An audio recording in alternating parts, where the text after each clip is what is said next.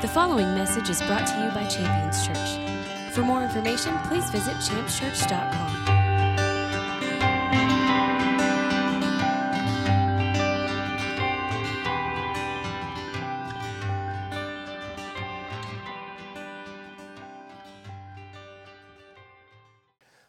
I'm wanting to get into the Word this morning.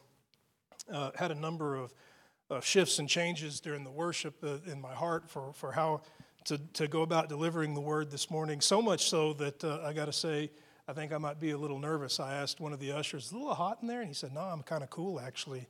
So I'm thinking, I'm sweating it then this morning. So we'll see where we end up going. But I know God has great things for us. If you're taking notes, there's a few things that we can look forward to as we get into the Word this morning. I encourage that as kind of milestones as we move through the Scripture.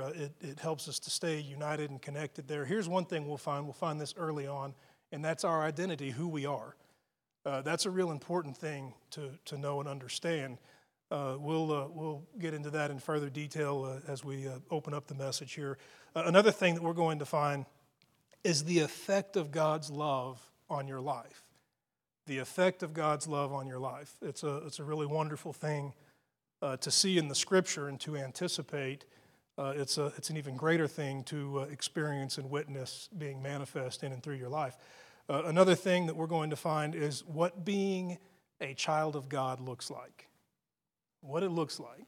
As a good thing to know so that we can begin to examine ourselves as the Scripture would encourage us to do and identify the things that we are producing and make sure that they are in line with how we are called to appear to the world. I want to get right into the Word this morning. So if you have your Bibles, we're going to go to the book of Romans. We're going to open up there. I told you we're going to find out, our identity, who we are. We'll see that here in the book of Romans. I want to jump right in there and lay a foundation. Romans chapter 14, I want to read verses 17 and 18.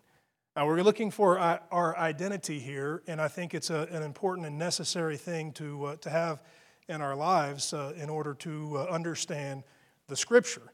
I'll give you this passage here from Romans first, and we'll talk about it just a little bit. Give thanks to God, brethren, beloved by the Lord, because God has chosen you from the beginning for salvation through sanctification by the Spirit and faith in the truth. That is a mouthful. I mean, if you want to come up here and test your reading skills, come up here and read that passage. I mean, it's a little bit awkward to read. It doesn't just flow, but there's a lot of things there that are being communicated. A lot of wonderful things, honestly. I mean, this is a passage of Scripture that if you begin to separate the things identified, if you are one that marks up your Bible with, stars and circles and underlining, this is going to turn into a collage of markings here because of the number of things being communicated. One, it's a call to thanksgiving. And I think that's what is worthy of being acknowledged first and foremost. That this passage of Scripture is a call to thanksgiving. It means the information that is going to be following this call to thanks is the reason why we can be grateful.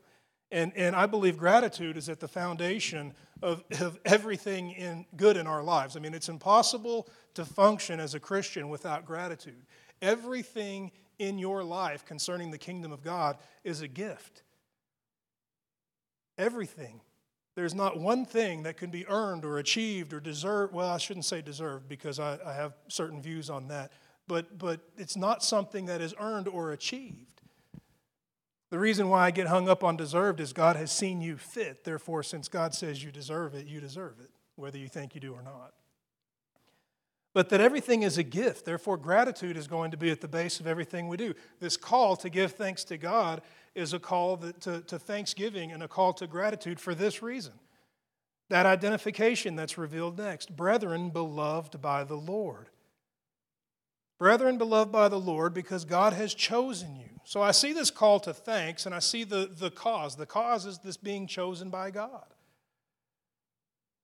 If you went to English class and you paid attention, you'll see that there's a section here that you can actually remove from the sentence. It's identified by 2 commas there, brethren beloved by the Lord. That's the identity part. You can remove that, and the Scripture would read like this: give thanks to God because God has chosen you. That's where you're going to see the cause and effect.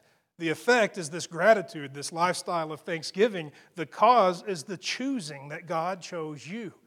The fact that God chose you is supposed to produce in us this wonderful effect of thanksgiving. Now, you can sit and scratch your head and wonder why. That seems a little bit odd. But the idea that God has chosen you is a wonderful and powerful truth.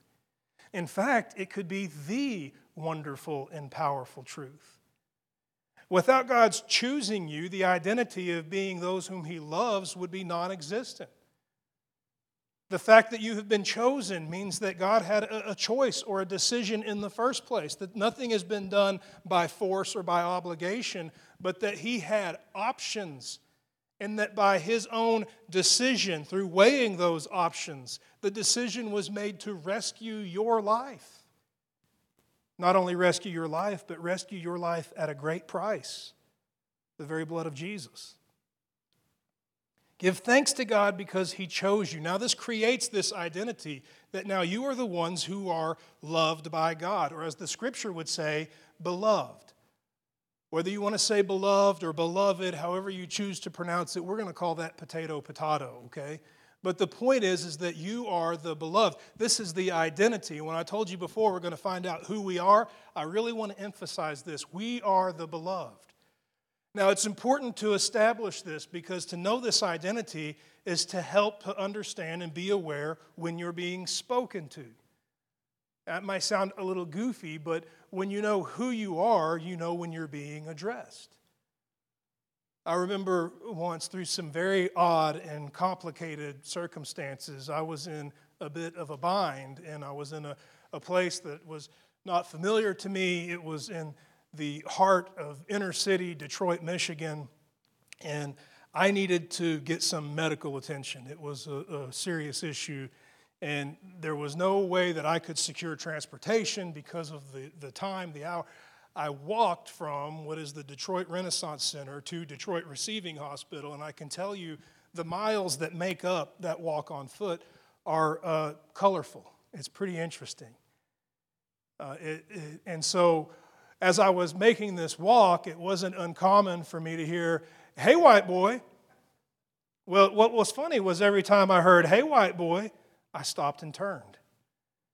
Why would I stop and turn? How did I know they were talking to me? Well, because in that place, that was my identity. Every time I heard it, I knew they were talking to me.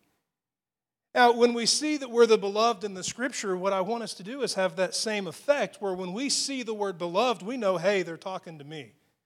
I want to stop and pay attention here. I know that is who I am. Therefore, when I hear that called out, I turn and look. I mean, if I were standing in a crowded room and someone said, "Hey, good looking," I would turn and look. Why? Because that's my identity. Surely you're talking to me. When you know what your identity is, you know when you're being addressed. So to adopt that as your identity would open up the door for you to see it in the Scripture and those words come off the page. No, these words are for me. They're not for someone else only, but they are for me too. I am the beloved, and those words are spoken directly to and for my life. The reason for that is that choosing, as we spoke of, and I've told you this often before, that there's a bit of a saying in my house, and sometimes this saying can sting a little bit, but it came from my wife Ashley. One day we were having a conversation about priorities, and there was a little bit of a mismanagement of priorities, which was producing a negative effect, and she made the comment about the choices that were being made in this situation, and I made the comment, "Well, you know, I love you," and she responded with this comment. Now, it wasn't in rebellion or it wasn't in any emasculating way. It was in a very helpful and encouraging and uplifting way. She said, "Honey, what you choose is what you love." And those words have really stuck with me. I mean, it was piercing when she said it, and I think it was really empowered by the Holy Ghost when she said it. And when I look in the Scripture, I see that. What you choose is what you love. I'm now the beloved. Why? Because God chose me. What He chose is what He loves. He loves me. He loves you. And He's displayed that to all of the world by choosing you. Jesus says the same thing when He speaks in John 15:16. He said, "You didn't choose me, but I chose you." Now, as we stated earlier during communion, we need to understand who Jesus is in order to understand this passage of Scripture. This isn't spoken out of some insecurity. This isn't some passive-aggressive way to establish a pecking order. This isn't Jesus saying, hey, don't you forget who did this for you. This is Jesus revealing to you a wonderful, powerful, releasing truth. That we didn't come to Him through our achievements, but rather we were chosen by Him because of His love and His affection for us. Which is meant to be absolutely liberating. Colossians 3:12 reveals these words. It speaks of those who have been chosen by God are holy and beloved. It goes on to describe how we're called to be. It uses wonderful and rich words that describe the life of the believer. In fact, let me turn there and read them to you so that we can have them together. From Colossians 3 and verse 12. Those who have been chosen of God, holy and beloved, put on a heart of compassion, kindness, humility, gentleness. Be patient, bear with one another, forgive one another. Whoever has a complaint against anyone, let there be forgiveness. Just as the Lord forgave you, so you should forgive. And beyond these things, put on love, which is the perfect bond of unity. What a wonderful call for those who have been chosen by God, those who are loved by God, those who are the beloved. I want to adopt that as my identity. I mean, it's not a word that we use in our day-to-day vocabulary, but I really want that. And for the word beloved to be in the Scripture but not used in my day-to-day vocabulary puts the word beloved and its meaning at great risk. It can just be read right through and not seen for what it really is. And when I stop and think about it without overcomplicating it, to consider what the word beloved means, it simply means to be loved. And when I can come into the awareness that that is my identity, that I am a man who is loved by God, I come into my identity as a man who is set free from a number of fears and anxieties, if not all fears and anxieties according to the Scripture. I come into my identity as a man who is empowered to be and to do great things in the name of the Lord. To be loved. Here's a few examples of what being loved produces in our lives. I'll give you several passages of Scripture here. One would be from the Psalm, Psalm 108, beginning in verse 3. We'll read to verse 6. I will give thanks to you, O Lord, among the peoples. I will sing praises among the nations. For your loving kindness is great above the heavens. Your truth, it reaches to the skies. Be exalted, O God, above all the heavens. Your glory above the earth. That your beloved may be delivered and saved by your right hand. Let your answer come to me. Let your solution come to me. Let your victory come to me. All because of that identity of being loved. You see deliverance, victory, God bringing answers to the situations and the questions where we need solution and answer. Psalm 60, beginning in verse 4, speaks in a similar way. You have given a banner to those who fear your name, and it may be displayed because it's true, that your beloved are delivered and saved by your right hand. Let your answer come to us. I mean, these are prayers that are being prayed in a time of need, in a time of need for direction or counsel, in a time of need for a display of God's power or strength. Crying out for God's solution. The reason why His solution would come would be because He loves us. Because we are the beloved. And there's wonderful effects that come from this being chosen and this deliverance that comes. This result of knowing that God's answer will come. You can find it in the book of Deuteronomy 33:12. It reads like this: the beloved of the Lord dwell in security by Him, by the one who shields him all of the day, and He will dwell between His shoulders. It's kind of a weird way to end that passage, isn't it? He will dwell between His shoulders. When I read that passage of Scripture, I see the wonderful results of knowing that I'm loved and knowing that deliverance is the result of that love. that God loves me so much that He will be present to bring what's needed in my time of need, it introduces this wonderful security into my life. A security that allows me to focus on His solution rather than focus on my problem. And when I see the same promise that He would offer to Abraham, that He would be a shield to me, it's followed by that statement at the end that provokes tremendous interest, that the one who is living in this security will dwell between His shoulders. It tells me that God will carry me on His back. That when I can't go any further, when all of my strength is spent, when I'm found unable to produce, unable to perform, that my Heavenly Father would place me between His shoulders and continue to move me in the direction in which He's called me to go. That's the kind of security that comes with being loved, with knowing that God's paid the highest price to bring us out of captivity and into freedom. That why would He abandon us at this point to suffer and to fail, but that He will continue to provide counsel, He will continue to provide direction, He will continue to make a way. It's a wonderful thing to stand in the freedom and the security that comes from being loved. The reason why there's such security is because love has this powerful effect. That effect is the removal or the driving out, so to speak, of fear and anxiety. When it comes to fear, you can see that love is one of the things that God's bringing into our life to annihilate fear. You find that in 2 Timothy 1:7. God hasn't given us a spirit of love, but of power, spirit of fear, but of power, love, and soundness of mind.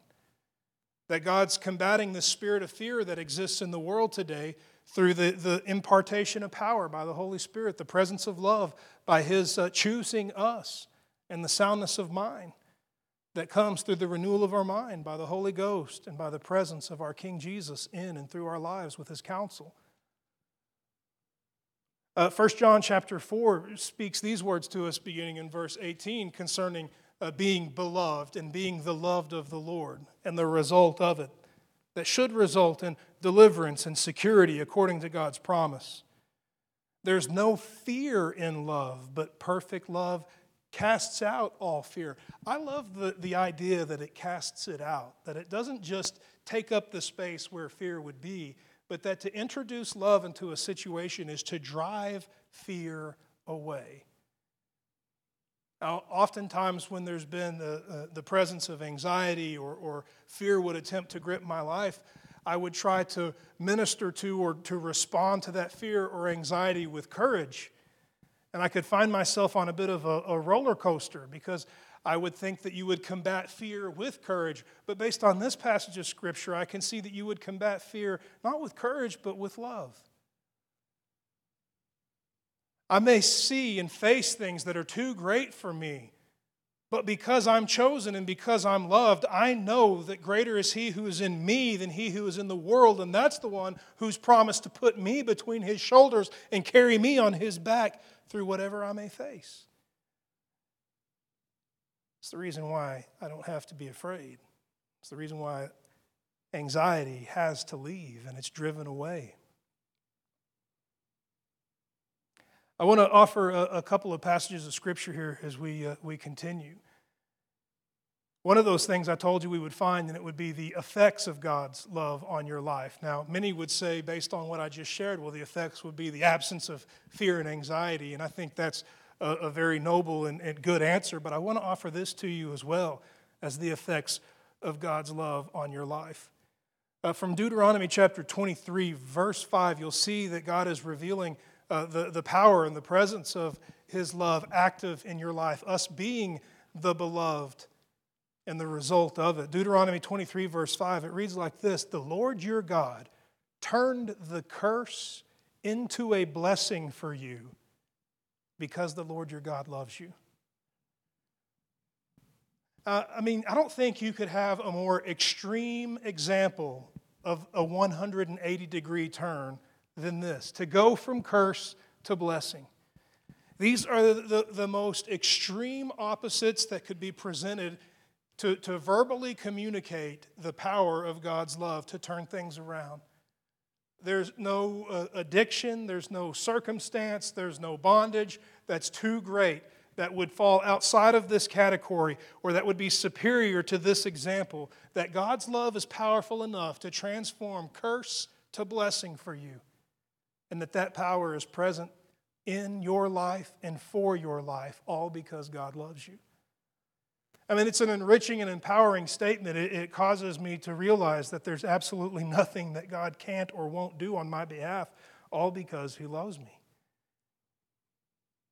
And then here's a powerful effect on this freedom and this liberation, the being chosen by God, being beloved. There's an open door for great and wonderful things to happen, not just for my life or in my life, but through my life. I'll give you a passage of Scripture here, a passage of Scripture that's speaking about Jesus, but I want you to hear the description that's given, and I want you to know and understand that this description is the same description that can be bestowed upon our lives today. Matthew chapter 12, beginning in verse 15. It speaks of Jesus, and it says, "Many followed Him, and He healed them all. And as He warned them not to reveal who He was as the Messiah, He continued to minister, and this was to fulfill what was spoken through Isaiah the prophet." Now here's where I'd like for us to pay attention. "Behold my servant, whom I have chosen, my beloved, in whom my soul is well pleased. I will put my spirit upon him." What a wonderful thing that Jesus is described as such. This is the same description that could be applied to your life. You can put your name in that blank. We could just choose the name of anyone who has called upon the name of the Lord, been delivered, been redeemed, and been baptized in the Holy Spirit. "Behold, my servant Preston, whom I've chosen. He's my beloved. My soul is well pleased with him, and I've put my spirit upon him." Now, the reason for including the earlier parts of this scripture was to show that's why the ministry of Jesus is so effective. It's the reason why the ministry of Jesus would have any power or any effect. And it's the reason why the ministry that God has called you to would have any power or any effect. It all starts with His choosing you because He loves you, being pleased with you, and His Spirit being poured out upon you so that the two of you can have fellowship together. You're just like Jesus. Same calling, same anointing, same being chosen, same being loved, same pleasure to God, just as pleased with you as He would be Jesus, and the same Holy Spirit poured out upon your life. I mentioned before that we were going to find what being a child of God looked like. I want to find that, but before we do, I want to set it up with a couple of passages of Scripture here. One, I want to look at 1 John chapter 4. I want to begin in verse 7. Beginning in verse 7, you see this identity being called out, beloved.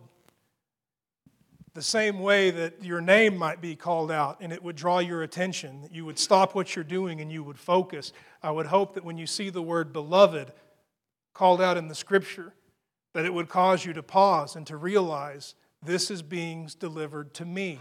That's my identity, and the following words are meant to be for my ears. Beloved, let us love one another.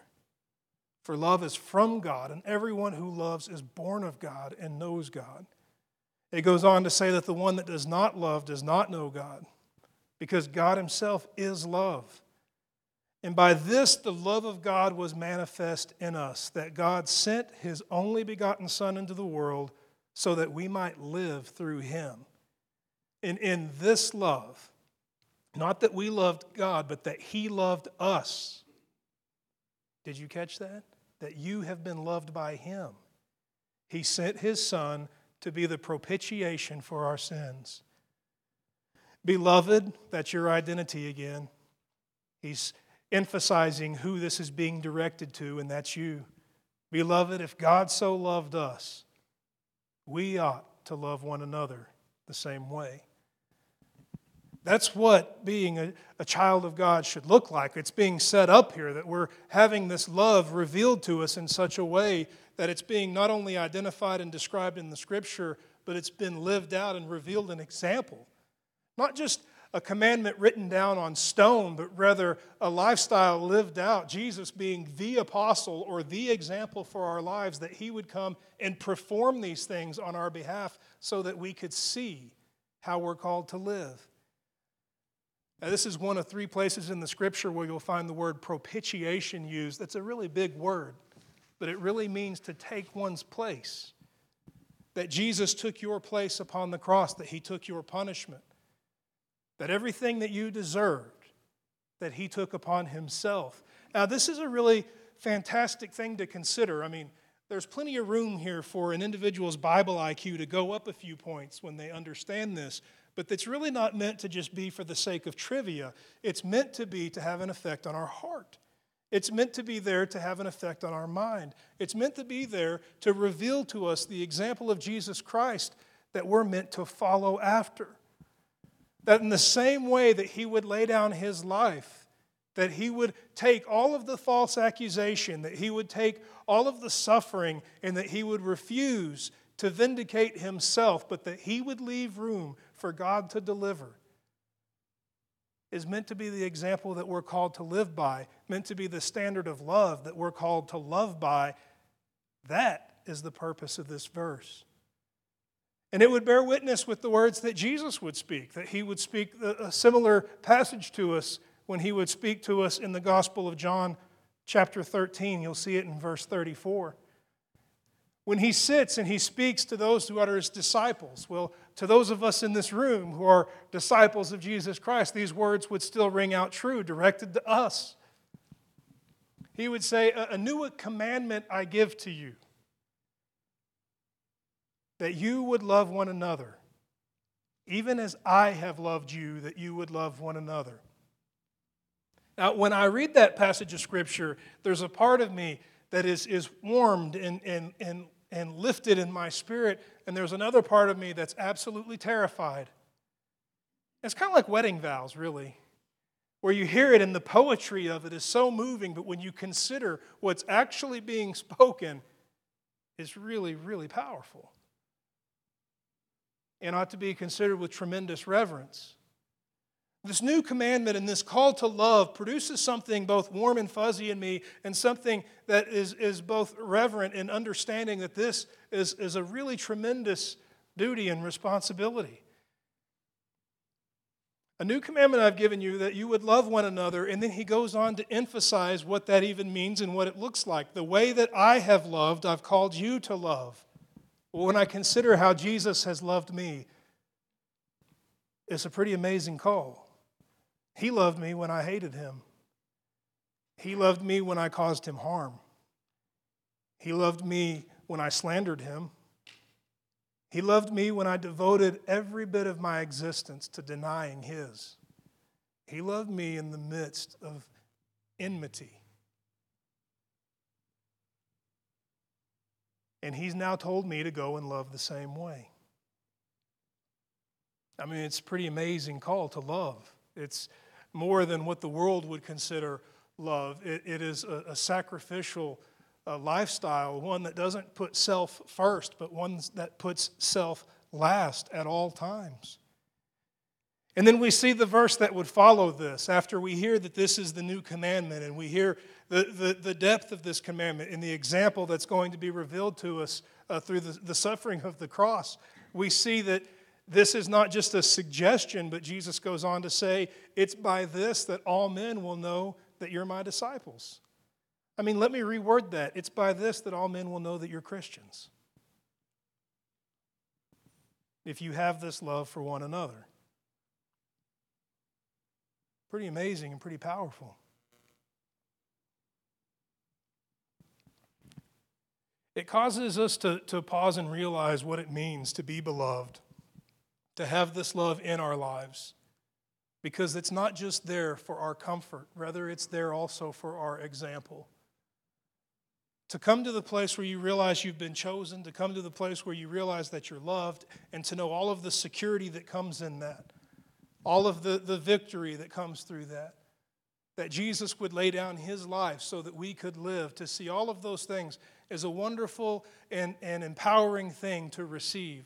But to understand also that that's an example given that we might live by that example is a wonderful and powerful responsibility to take up. Not to be burdened with a labor or a work, but to understand that these things have been given to us so that we might go and freely give them.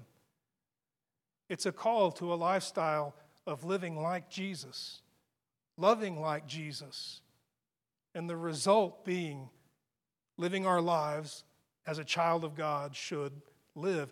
I'll close with that. I told you before we're going to find what being a child of God looks like. I'd like to offer that to you right now. From the book of Ephesians chapter 5, I want to read verse 1. Ephesians chapter 5, verse 1, it reads like this: "Therefore be imitators of God as beloved children, and walk in love, just as Christ also loved you and gave himself up for us as an offering and a sacrifice to God."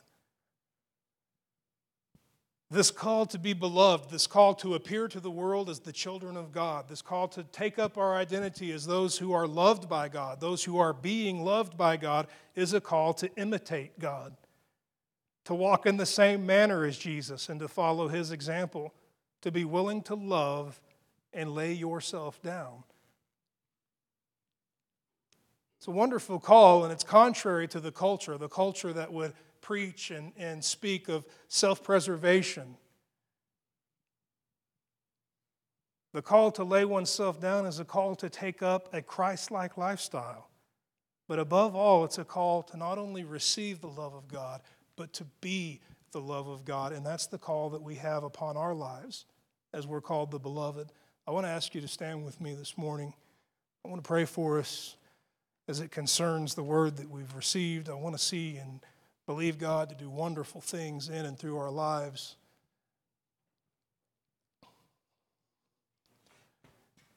It's one thing to offer such a powerful call, and it's another thing to have that be a revelation in one's heart. And it's my desire that by the Holy Spirit it be a revelation in our hearts. I mean, to stand and to hear a preacher tell you that you're supposed to love to the point of laying down your life is, in my opinion, to be burdened by a preacher. But to come and hear the truth of the Word of God and have the Holy Spirit reveal this wonderful and powerful truth to your heart is to be empowered and enriched to what God has called and equipped you to do. And it's my desire that as we get into the Word that it transcend just the exchange of information, but that an opportunity be opened up for the Holy Ghost to work in our hearts.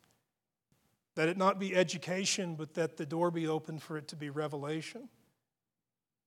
And I really see my duty as the duty to come and expose the Word, to speak it and to deliver it, to place it out there.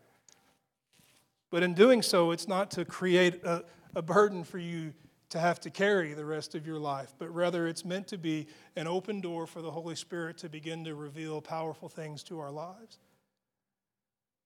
To understand that you're called not just to receive the sacrifice of Jesus Christ, but to have the sacrifice of Jesus Christ be set before you as an example is something that can only be lived out when that becomes a revelation that's fueled and driven by the power of the Holy Spirit in your life.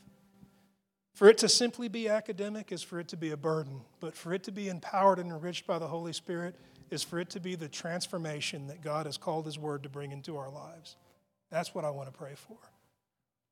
You're welcome to be in agreement with me or in just a state of receiving, but I'd like for us to pray before we dismiss. Father, we thank you for your word of truth. We thank you that you've chosen us. And let the wonders of being chosen wash over our hearts and mind, and let that flood wash away all inferiority. That we would see the wonders of your love at the revelation that you've chosen us. Let it be enriching. Let it be empowering. Let it bring to us all of the wonders of your loving kindness. And let those do their powerful work in and through our lives. and bring us to a place of knowledge of our identity as being those who are loved by you. That any strife or striving to achieve such a thing would be laid down, and that we would simply see and know that we didn't choose you, but you chose us. That we love you because you first loved us. And let our identity as the beloved be set before our eyes and our hearts. Let it be taken up as a mantle and a banner over our lives, revealing the faith in your deliverance to bring counsel and direction into every situation and circumstance. Let it be understood and known that you are present to lead us and to guide us and to even pick us up and carry us. That your love for us is without end. And let the love that has been manifest and set before our eyes through the actions of our King Jesus not only be received as a wonderful gift bestowed upon our lives, but let it be seen as a powerful example of how we've been called to live. And by the Holy Spirit, let there be a revelation that would have a transforming effect on our hearts and minds. That this wouldn't be a legalistic burden, but that this would be an empowering fire burning inside of us. A shift and a change in our motivations, in how we live and how we choose and how we speak and how we perform every action in our life. And let those motives bring you honor and glory. That we would continue to move into your image, after your likeness, being transformed every day to look more and more like Jesus. We give you thanks and we bless you. We thank you for the wonders of your word and the powerful work of the Holy Spirit in and through our lives. Be glorified as we walk out our lives through our identity as the beloved, chosen of the Lord. We bless your name and thank you in Jesus' mighty name. And all the saints declare, amen. Thank you for listening to this message from Champions Church. We invite you to join us this Sunday for our celebration worship service. For more information, please visit us at championschurch.com.